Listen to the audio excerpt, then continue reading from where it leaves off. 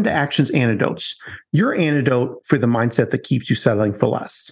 One thing a lot of us tend to do is really compartmentalize our lives. And this kind of goes back to some of the old school work cultures we used to have, where this time of day you're working, this time of day you're taking care of this stuff, this time of day you're taking care of that.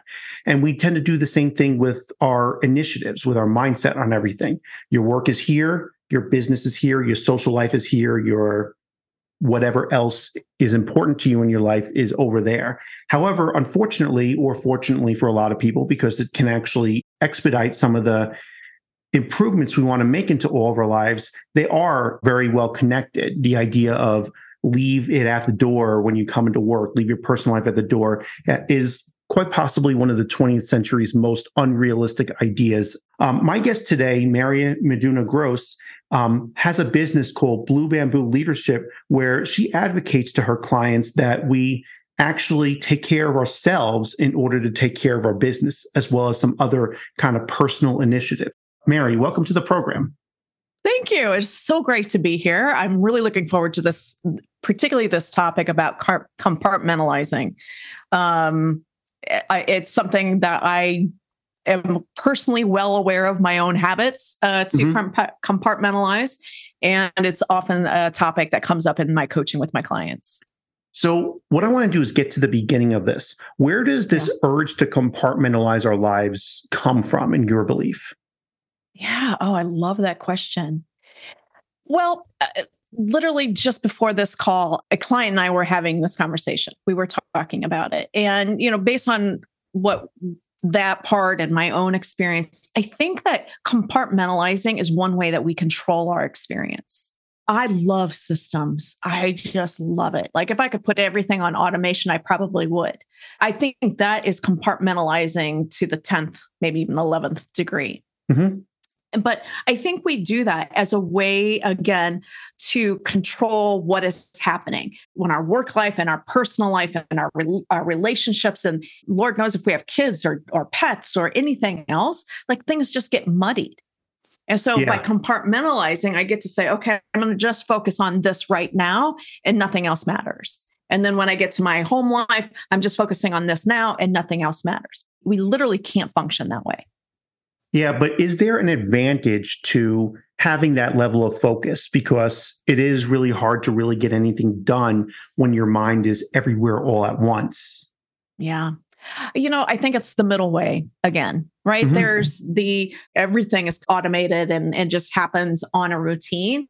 And the other side of that is nothing's automated and we're recreating everything every single day. We can't live like that either. Yeah. So I think what is this middle way is conscious living and conscious leadership. It is knowing that one extreme or the other isn't going to serve me. What is going to be that middle way that's right for me? And then how do I listen to my own stories to even know what's right for me? Quick story. My husband and I adopted a puppy last summer. Oh, congratulations. It's been amazing. Absolutely amazing. We lost both of our older dogs during COVID. And so we took some time and we brought the right dog home. And what I've noticed, and especially it's been cold these last couple of days here in Chicago. Yeah. And what I've caught myself doing is when it's time to take her out for a walk, and she definitely wants to go, in my mind, trying to justify why I should stay at my desk and continue to do my work and not take her out for a walk.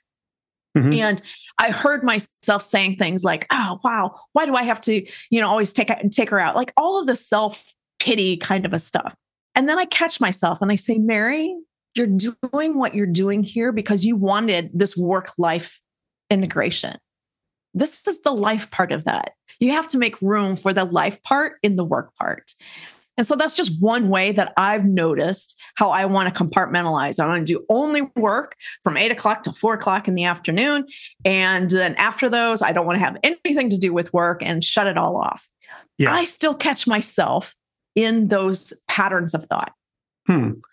Interesting, because that seems like an ingrained pattern based on what our work culture was for most of the 20th century and still is for a lot of people, even here in 2023, although it's changing quite a bit. What do you think are the advantages and disadvantages because I'm sure there are some people out there that are kind of longing for this idea of 5 o'clock, shut my laptop down, off. I'm in this other mode once I get home, or once I, in the case of remote work, shut the laptop down and do something else. Right, move away from the yeah. Like, is there an advantage to that system? Exactly. Like, or in my view, the biggest drawback, of course, is that the work from 9 to 5 or 8 to 5, whatever system, takes up all of your daylight hours. It's really a terrible use of daylight, and probably one of the key drivers behind the fact that 70% of Americans are vitamin D deficient right now. What are the advantages and disadvantages of that system? Well, I think that the system comes from, I think we could probably trace it all the way back to Ford and the assembly line. That was automation. That's control. And the hours, thinking about the unions, right? And how many hours are we working, and what are those hours that we're working? And so I see this, how we got to this mindset is through this history. Yep. And a lot of that history really is all about controlling the employees to get to the business's financial outcomes. Mm-hmm. And it's worked well. We bought into the story. Now, I grew up on a farm. And so my parents have always been self-employed. There's never been an 8 to 4 o'clock kind of timeline on the farm. Yeah. It literally is working and living in the same space. So you would think that because I grew up with that I would have some sort of an advantage here. Somehow I also bought into this whole idea. Again, I love systems. I have that innate need for control. It's something that I'm finding a less need for. But particularly early on in my career, like, that was one of the ways that I was able to say, it's coming back to, how do I know when enough is enough? And when I don't have a timeline that says I'm done at 4 o'clock, then I have to look at my work and what have I done? And is that enough for today? Yeah. That's a harder decision to make. So again, I think we fall into this pattern because it simplifies things. I know what the rules are. I follow the rules. Now I have to live within those rules, but I'm willing to do that for the payoff of, I don't have to recreate this every single day. I don't have to think about this every single day. I don't have to set this up. I don't have to worry that I'm going to forget about this transaction or whatever part of it. Yeah. So I think that employers, first of all, had an advantage of control, the way they were controlling their employees. Mm-hmm. I think we bought into it, and for our own benefit of knowing when is enough, and when do I have permission to play? I think, again, that work ethic here in the U.S., where our value comes from our work. Well, mm-hmm. You lay that on top of this issue, it just compounds the sense of, I've always got to be doing something. Oh, yeah. Productivity guilt. Yes, exactly. And if I'm not working, I'm not producing, which means that I must not be good enough. Now, is there a mentality behind that relates to how we kind of feel about ourselves and our own value? Definitely. So to make sense of this, to help me kind of keep things organized, I have a system, of course. Mm-hmm. Yep. You did say you love them systems. So yeah. I do love systems. So I use a system that I learned in my coach program. It's called the energy leadership system. And there's 7 levels of energy leadership. And basically what that's looking at is, how do I perceive the world? Do I see things as happening to me, or do I see life as happening for me? Mm. And so when I see life as happening to me, then I'm in this space where I do need to control things. If life is happening to me, that must mean that I have to defend myself, and I have to take initiative to control things so that things work out in my favor, because I don't trust that the universe is going to bring me what I need. Oh, wow. Okay. And that's where that need to control things comes from? Exactly. It's a reflection of our core beliefs about who we are. Oh, wow. Now, when I'm on the other side of the spectrum and I can see that life is happening for me, now whatever is happening for me is material that I get to use to create with. Okay. And then there's 7 levels, like, between those two extremes, where, like, level 1 is life is happening to me, to the extreme, the micromanager that needs to even tell people off when they're, like, watching a movie that they don't think is the right movie, or eating food that they don't think is the right, all those, like, real petty things that people get controlling about for no reason. And then level 7 being the ultimate, like, creator let's split this continuum kind of in the middle at level 3. So at level 1 is the victim, basically learned helplessness. Doesn't matter what I do, I'm not going to be able to impact my own experience. I can't do anything. Level 2 is where most of us live. And level 2 is known as the fighter state. And the fighter stance says, I have to win, which means that you probably have to lose. And so we're always in this state where I'm winning. I have to be right. I have to control things. We're in that state. And that creates chronic stress for us because we can't possibly control all of the variables that are creating our experience. At level 3 is the rationalizer. And so I call level 3 the messy middle. The messy middle is where we start to realize I can't possibly, and I don't even really want to control everything all the time anymore, but I don't know what else to do. And so at level 3 is where we start to make that shift from being defensive and trying to control everything to being open and creative. And then at level 4 is where we're all about the other person winning. Now, a quick side note from that, because I feel like I have to speak to this because this level is the level that almost prevented me from using this whole system. Okay. Because to me, if I put you first, that means I'm not even in the picture anymore, which automatically makes me feel like level 2, I now have to defend myself. I have to prove myself. I have to be in that space. That's codependent care. And a lot of us have grown up in codependent kind of relationships where I'm going to do something for you, but there's this unspoken agreement that I'm doing this for you because I'm going to want you to do something for me in return. Yeah. I see that everywhere still. Exactly. So that's level 2 kind of giving. The giving that and the compassion we're talking about at level 4 in this system is because at level 3, we learn to put ourselves first. We learn to care for ourselves. And so now I know through the work that I do at level 3 that I'm okay. I'm cared for. I have everything. So now I can go to level 4 and I'm giving because I have it to give. I'm giving without any strings attached. If you need it and I have it, it's yours. And if you want to, come back and do whatever, like you don't like it or you don't appreciate it or you don't even want it, that's okay. Right? Because if I'm giving from this level 2, I really want you to appreciate that I've given you something. I want you to appreciate the gift. I want you to appreciate that I thought about you. I want you to appreciate the effort I put into this. But at level 4, it's all about the other person. And then level 5 is the win-win position. And that's really where my clients and I really aspire to be. Level 6 and 7 is enlightenment, the creator. Nobody lives there. We can aspire to be there and we can bounce into that experience and maybe experience it for a while. But we still have enough of this cultural conditioning that we all have all of these levels. So let me say we're not all ever at one spot and those kinds of things, but we still have that fighter piece. So those little core beliefs about ourselves, am I worthy? Am I enough? And do I have to prove myself? Like we're always kind of looking for that. But when we tend to live more at this creator side of the equation, that happens less often and it doesn't last as long. So you're saying is that it's wrong to think of like, I'm at level 2, you're at level 3.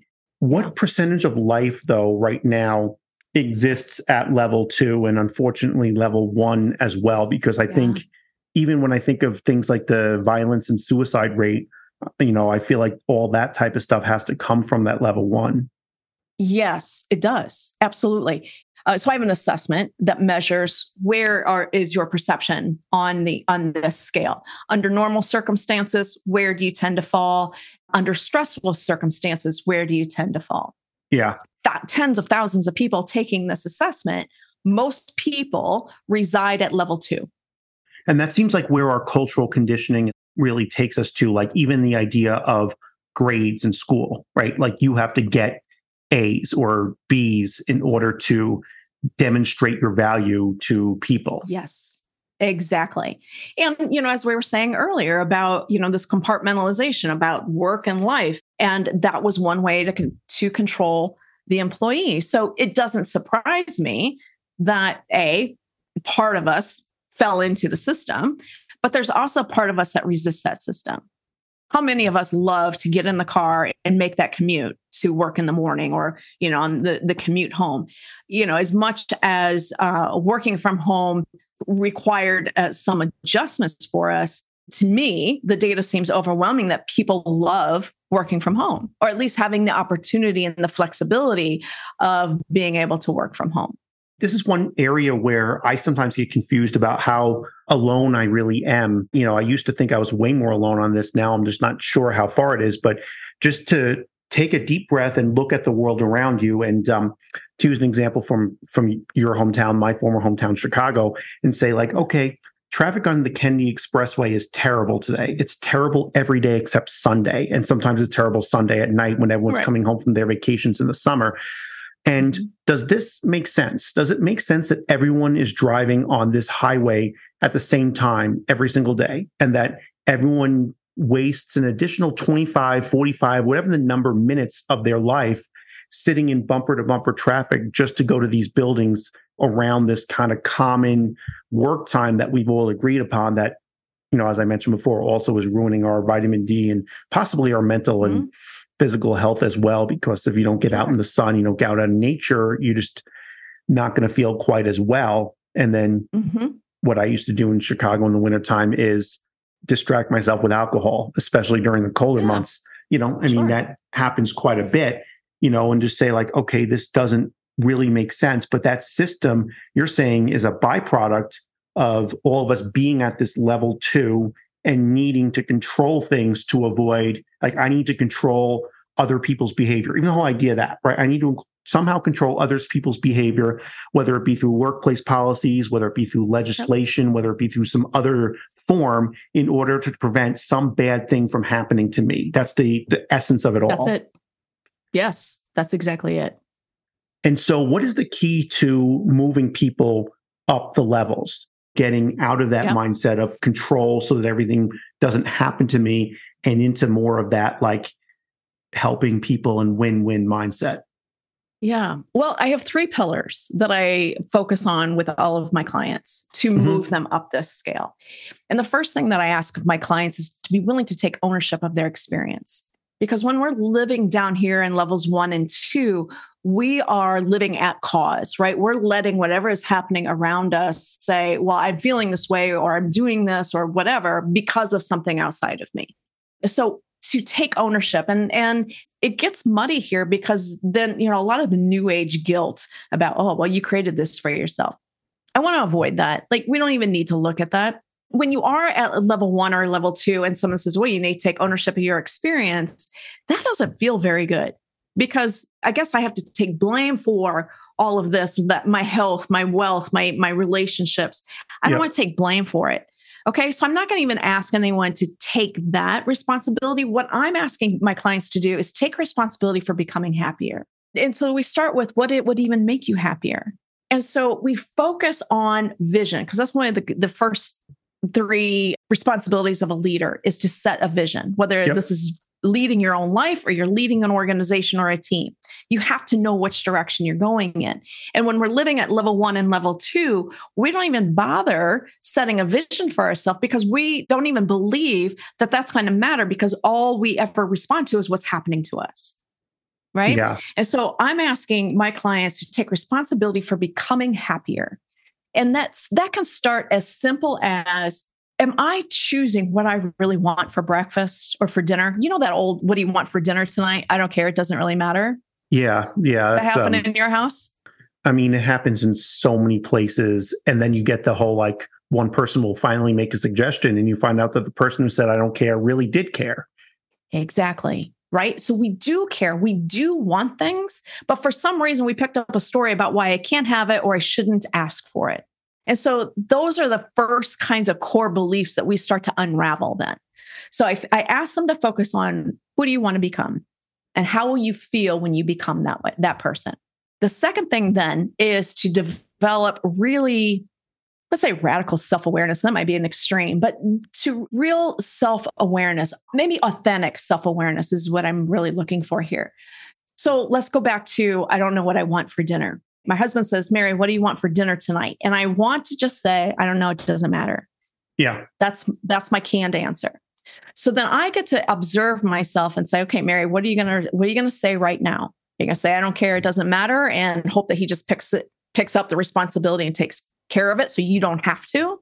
Mm-hmm. Or do you really want to take a minute to say, you know what, maybe I would really like pasta tonight or Polish sausage tonight or whatever. Like, it doesn't matter what I want. What matters is that I'm willing to even listen to what it is that I want and then to ask for what I want.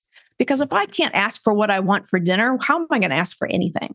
Yeah, so it makes sense. So it sounds like you're saying is starting small with this transition from, whatever, the victim, the waiting, or the vigilant. We'll say the victim and the vigilant to make it simple. Yep.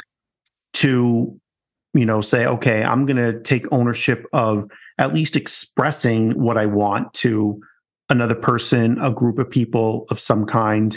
Yeah. And not just waiting for someone to say, oh, what about this? Oh, wait, I don't want that. What about that? I don't want that, which can be an annoying experience after a while. Yes, absolutely. And the other thing too about knowing what we want, are we willing to give ourselves what we want? So, am I wearing the clothes that I really want to wear? Or am I wearing something that somebody else said looked good on me and so I'm wearing it? Am I willing to know myself well enough to know what I want and then to ask for what I want? So what does it take to get someone to the point where they're able to take a deep breath and somehow trust that instinct and say, my instinct is telling me that I'm going to use an example from where I live, that I have 24 hours to do whatever I want. I'm going to go skiing. Yeah. Well, how would you feel if you went skiing in that 24 hours? I mean, probably good unless it was really, really cold out and then my face would be frozen and I would just want to sit inside and drink Bloody Marys. What I love about what the examples that you're bringing up, and this is the importance of even these really small self-awareness practices. What do I want for dinner? What do I want to wear? Just all these small decisions that we make during the day. Because when you start to ask yourself, what do I want to do with 24 hours? You're going to hear things like, well, I can't do that. Or I shouldn't do that, or so-and-so did that and I don't want to do it because I don't want to talk to him about it, right? There's all of these external, right? That's the silliest. You know those stories? You know those people, that's right? The silliest, oh wait, but if I go to Park Burger, then, my friend Becky, who loves Park Burger, is going to engage me in a 25-minute conversation about, the size of their fries and which option you get and how it works at 6 p.m. versus 8 p.m. on a Friday, because by 8 p.m. you usually have to wait. And I just don't want, it just seems like the scraping at the bottom of the barrel as far as reasons to not do what you want to do. And yet, unconsciously, that's what's driving our decisions. So without self-awareness to that, what do you want for 24 hours? Go to this burger place and unconsciously, because you're probably not even aware of it, right? If you're living in one or two, you're not even aware of it. All you know is, I don't have anything to do with that burger place. And you might even stop at that point. That is a no. And so everything else is a no. But when we bring awareness to, why wouldn't I want to go to this burger place? Oh, Becky. Yeah. Is it worth me giving up that experience so that I don't have to talk to Becky about this? Or why would I even have to talk to Becky about this? Like, I never have to mention this to her, right? So what our brain does is overgeneralize. Like, you might have to talk to Becky about this. And so just avoid that possibility by not even going in the first place. Yes. And first of all, I would like to apologize to anyone listening who's named Becky. I do not mean to, I just picked the first name that popped in my head. I promise. Yeah, right. No hate on Becky's. You know what? I'm really glad you bring that up, because especially in this place where we're finally starting to listen to ourselves. Let's say we hear this argument, I don't want to do this because I don't want to talk to Becky. We might then judge ourselves. Oh, Mary, what do you care? And you shouldn't be that way about Becky. And you shouldn't be able this. You're all the shoulds. And so we just layer shoulds upon shoulds upon shoulds, which keeps us from even wanting what we want. And then we have an excuse of why we don't have what we want, and an excuse to stay in this very painful victim and a side of the equation. So when we are finally listening to ourselves, we've got to be willing to be the observer and then give ourselves grace. Give ourselves grace for having these beliefs that limit us or limit other people. Having compassion for ourselves, for that part of us that believed that we weren't worthy of this. compassion for ourselves, for that part of us that didn't believe that we could even ask for what we want. I'm not asking for what I want because I don't think that I deserve to ask for what I want. I've been told that I already have enough. And I bought into that story that I have enough. Now I'm going to give myself compassion and grace that I ever believed that story about myself. And then what that does, it lets go of the energy. So this is where energy comes into play in all of this, is we have a thought that generates our emotions, and the emotion is really where that energy comes from. Yeah. And then the energy from that experience is what holds those core beliefs in place. So every time we listen to what that core belief is, we give ourselves a bit of grace and compassion, we dissipate this energy that's holding it, starts to dissipate. And as that dissipates, then we start to feel relief. Then we start to feel a little bit more like ourselves. And then, oh my gosh, it feels good to know what I want for dinner or what I want to wear today or how I want to get to work today. It feels good to make those decisions. And because now I've given myself permission to do that, now I can give myself permission to say yes and no to opportunities that are coming up for me. Now I can trust my gut, as you were saying earlier, because I've started to build that relationship with myself through listening, compassion, and grace. Wow. That is really powerful. I don't even know where to begin because normally I don't bring up that much stuff about myself personally in this podcast because I like to make it, about your stories, about the users and everything like that. And one of the things that I do struggle with though is not doing things or avoiding doing some things or sometimes sneaking around to avoid anticipated, which is sometimes actually occurred, criticism from others. And this goes beyond this example of Becky. Actually, in this particular example I used, Becky is a perfectly good person who just is really excited about Park Burger and, just wants to talk about it, right? Just wants to say, oh, I love this place too. I like to get my fries. I like to get this burger, stuff like that. I'm talking about the situations where someone in your life, maybe it's a boss, maybe it's a really, really nosy or controlling level 2 friend or family member that you feel like as soon as you do something, as soon as you say something, as soon as you do something differently from the way they would do it, the way they've kind of ingested the prevailing narrative is going to initiate some kind of a response that could potentially get nasty, right? Yes. Yes. So you're saying that I personally can dissipate that energy of that concern by just simply forgiving myself for having ever given into that concern in the past and just saying to myself, kind of this forward-looking thing that you began the conversation about moving from level 2 through 3, 4, and potentially 5 with, is not looking back and saying, I'm so mad at myself for having given into this. I'm so mad at myself for having done this, this, and that, and say, no, I'm just going to take responsibility for my own happiness, and worrying about how someone else is likely to come in and criticize my decision is not what's bringing me happiness. Exactly. And I love it that you brought that up too, because it starts within. Like if you can't give yourself that grace and compassion, you're not ever going to get it any further than this.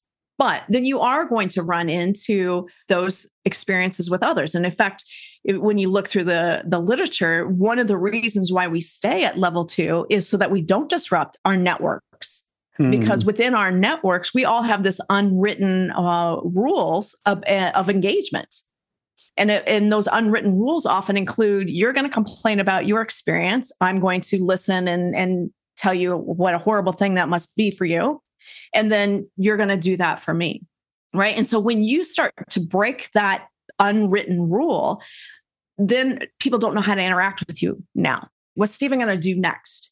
Yeah, I feel you on that. Right. And so that's one of the things then where boundaries come into play.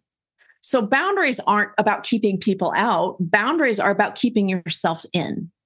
And so when I set a boundary for this is the standard for how I want to engage with people in general, or this person in particular, these are my boundaries. And it doesn't matter what anyone else does outside of that. You're just holding your boundaries because the boundary isn't for them. The boundary is for you. Yeah. And so then you get to that place of acceptance. Again, another word that we often hear in this line of work is acceptance, and people have a hard time with accepting. But we got to start small. When I can accept that this person might respond in this way, and I let them do that without compromising my own standards. So here's an example. I was in a conversation a week or so ago, and a guy, he's about 30, and he wanted to go to Peru for a healing experience. Apparently, there's a lot of political turmoil in Peru right now. And so his mother was laying the guilt trip on him about going. Mm-hmm. And he was wondering, like, do I give into this guilt trip, or, because that's level 2 behavior, do I say I will be responsible for making responsible decisions for myself and my safety, and I'm willing to trust myself? I thought, well, surely his mom would trust him to make these responsible decisions. And so I asked him that, and he goes, no, I don't think she would trust me to make those responsible decisions. Oh, wow. And he's 30. If you raised a kid and they're 30 and you don't trust them, you've got to look within and say, did I not raise this kid to become someone that can take care of themselves? But that's a whole separate issue. That's a whole nother conversation, but just, it goes back to that codependent caring that we talked about earlier. That's what he experienced. And so I bring this up because this is a perfect place for him just to set a boundary. Yep. These are the parameters I'm going to use to make this decision, and I'm going to be satisfied with this decision. And whatever my mother decides to accept or not accept, it's not on me. It's not my responsibility. He was worried about re-triggering her health condition because she was under so much stress. Oh my, yeah. It's not her health is not your responsibility. Interesting. And so what does this look like for everyone that's listening? And I'm sure there's plenty of people listening that are in this situation where someone in their life is going to give them a guilt trip on something. Yep. And the reason I say this is because this is so embedded into our culture. Like even the idea that like you should not try to date someone if one of your good friends also likes them, right? That's another example of how so densely embedded this level 2 thinking is into our culture. So anyone that wants to move up is going to have to learn how to deal with the level 2 people, which are still going to be the majority for at least another 5 or 6 years, if not way longer, to be honest. Exactly. What does it look like to endure this level 2 behavior and still set that boundary and not have it phase you? Yeah. Oh, I love it that you asked about the different levels. So first of all, it's going to phase you. And so I think the first thing that you do is just acknowledge that this is going to be challenging, and I'm willing to accept that. Right? So I'm willing to accept it. The second piece is, what is it that I really want? What brings me peace and comfort inside? Yeah. How do I know enough about myself to really even know what that is? And if the answer to that question is no, then I would say get away from everybody, cut out all the noise, and be with yourself to see what it is that you really want. So then when you know what you really want, and you're perfectly willing to accept what people do, what they do, you're really only taking responsibility for your own behavior, then that keeps you moving on your own agenda. Because again, they're going to try to pull you back. Yeah. And you have to keep coming back to, what is it that I want? And why is this important to me? And how does this feel? We got to get out of our head as much as possible and into, how does this feel? Because that's really what's driving our decisions anyway. We think it's out of our head, but it's not. How does this feel? So how does this feel? What is it that I want? Am I willing to set a boundary that lets people do what they do without it interfering me? And I'm willing to accept that that's going to happen, and that I don't have to take responsibility for whatever consequences might come to them for their decisions and their actions. One of the problems I run into a lot is that my often different way of thinking about the world upsets people who have like dedicated their whole lives to the standard narrative. I sometimes call it living by the script on this podcast. Yeah. But I don't need to take responsibility for the fact that what I'm doing here is upsetting the people who live by the script and are so vested in it that they don't even want to hear about anything else, because they don't want to wrap their brain around the idea that it's a possibility that they could have a very different life. Yeah. Well, and I think too that, and I've fallen myself into that, when I feel like I've discovered something, right? I can break myself out of my own limitations and I can experience this very joyful way of living, regardless of what's happening around me. I really want to share that, right? And I want to spread it to my friends and my family. Yep. Many of them who are on the script. The boundary I have to set is they're on their own journey. I don't have to take responsibility for their journey. I can just play alongside of them as they're having their adventure and their journey. Now, it also means that if there are consequences that their journey is bringing them, doesn't make me responsible for helping them get out of it. Yeah. Well, right? Because that's the other thing that people will do. Well, I've made these really bad decisions. Help me get out of this. Again, some of that is can go into that codependency. Someone who's codependent and living at level 2 would say, "Oh, well, of course I'm going to help you because that makes me feel needed."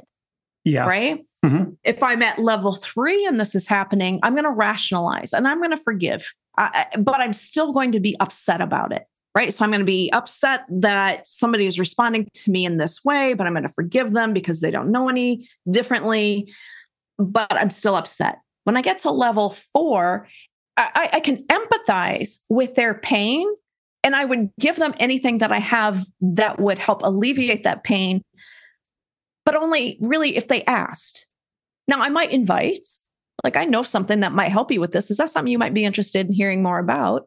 Yeah. And if they say yes, then I might share it. And if they say no, and back into their story, then I just let it be.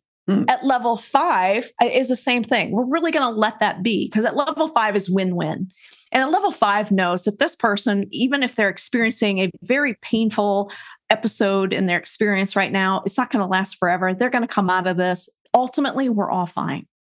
One other thing I want to talk about is the future and some of the trends we're seeing. On one hand, I see a lot more people reaching a level of self-awareness with some of the more possibilities opened. But I'm also seeing our digital age, our social media, and in the internet in general, producing so many distractions that are there with you all the time that it's preventing people from ever doing any of that self-reflection. What do you see as far as people going forward? Do you see more people overcoming this distraction? Do you see more people moving up these levels and reaching this area where they don't need to control people? Or do you see the world of social media and everything else kind of dragging everyone back down quite effectively? I love that question. I was just in a group yesterday with probably about a dozen women who I would say they're all on this probably at least 4, 5, 6 level of existing. It is just powerful to be in that presence. And one of the women, these were all business women, and one of them was talking about articulating what she does in her business and how really challenging that is because what she's talking about is so different than what the general population is thinking about on that topic. I have the same thing with leadership. Leadership. Yep. People have their ideas about leadership, and that's really not what I'm talking about when I'm talking about leadership. And one of the other ladies said, well, there's really only 1% of the people that you're talking to here. And someone else says, well, I think it's 1% of the 1%. Based on that conversation, there's a growing number of people are moving away from just thinking about this and knowing this content to actually putting it into practice and experiencing it. So I don't know what the number is, but there's a small number there. I think there's also a growing number of people that I'm going to say get stuck in the middle here. But I think a lot of what that is I don't really want to do the work that it takes to build that relationship with myself. I really just want the world outside here to change for me. And I'm going to study leadership. I'm going to study personal development. I'm going to know it all. But meanwhile, I'm just waiting for all of this to change. And it doesn't. And then we start judging ourselves and we get stuck there. And then, of course, there's the people, the late adopters who are still stuck in that 1 and 2, and they don't even know that there's another possibility. They probably don't even know or realize that they're dragging people back down to that level. They probably have no awareness. No, I'll talk about myself. Like, I had very aspirational goals as a leader. What I wanted is to bring out the best in other people.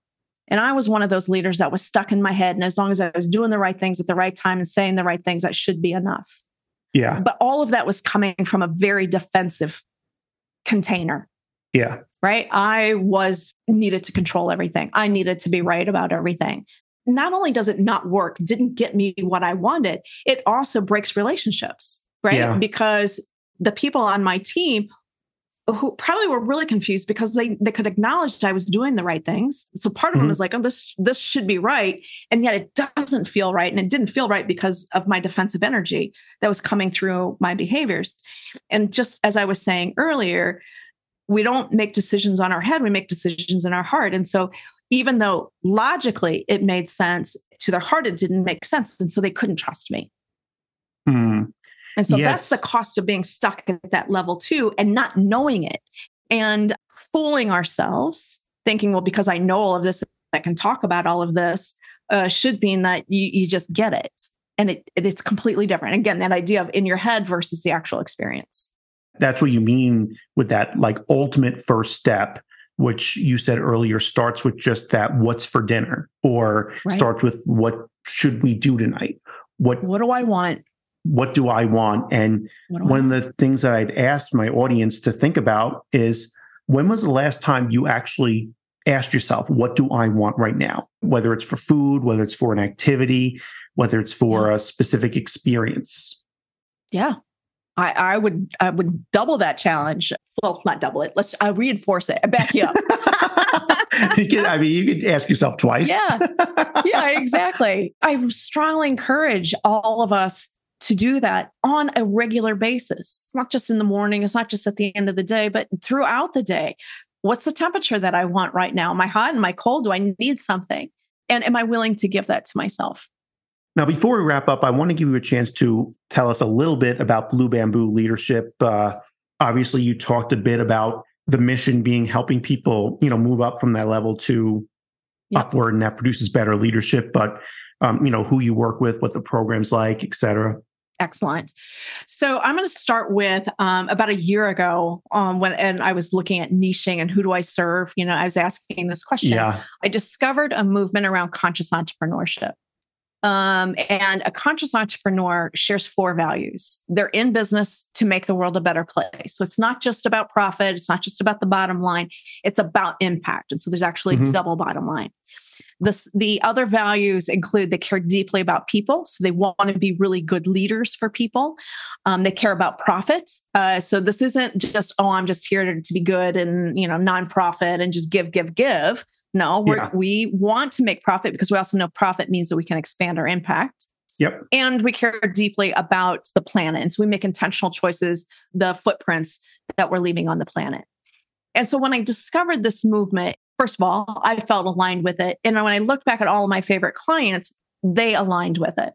And so I created the Consciouspreneur magazine because I want to validate all of the conscious entrepreneurs out there who are being told by the traditional business gurus that you have to be very transactional, that you have to take control, that you have to dominate, you have to compete. Those are all very masculine ways of doing business. And that's all level 2 ways of doing business. And so if we want to move into a more conscious way of doing business, then this is the path that we're talking about. So that's who I talk with.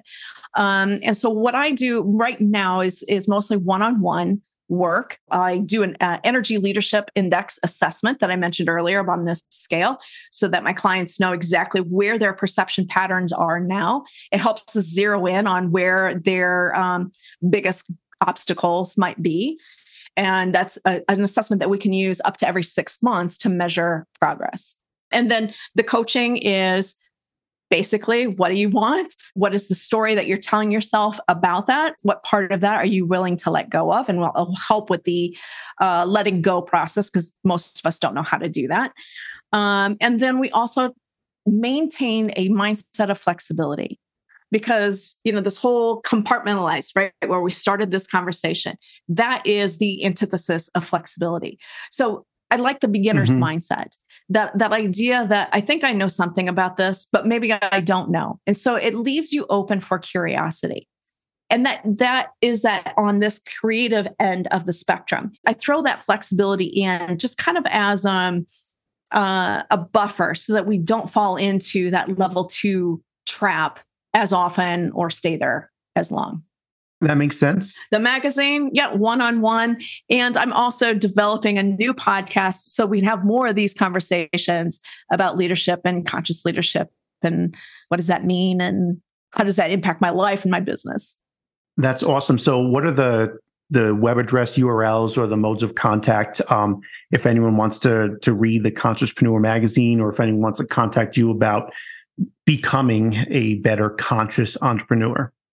Yeah. So my email address is mary@bluebambooleadership.com. That's probably going to be the easiest. My website is obviously bluebambooleadership.com. And there you can find a link to subscribe to the magazine and see the other things that I'm up to on that website. And in the magazine, I'm also on LinkedIn. Yes. Yeah. And the magazine, you'll get to, in addition to the stories of people doing amazing things that I tell on this podcast, and you're going to be telling on your podcast, you'll get to read some more stories in the magazine about people who may inspire you as well. I am so proud of this magazine, and it's something I'm just pulling it together. The contributors are absolutely amazing. They inspire me, and I know that they will inspire others. And it's all about how do we stay in this conscious space without getting sucked back into the old way that none of us, well, those of us who ascribe to these values want to continue to move in this direction.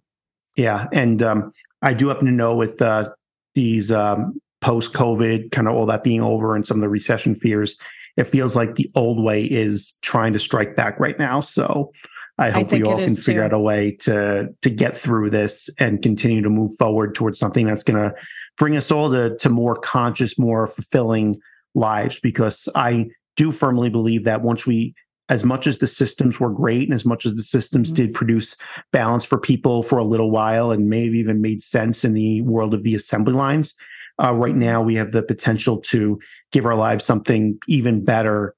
We can kind of set up our lives the way that makes sense for us, because I know some of that level 2 thinking just never really made sense to me, even from a young age when I didn't understand what any of this was. But I was just like, why is it such a big deal if this person likes, to go back to like junior high and high school, the most immature part, like, why is it a big deal if this person dresses differently than those people? Why is it a big deal if this person prefers this type of music?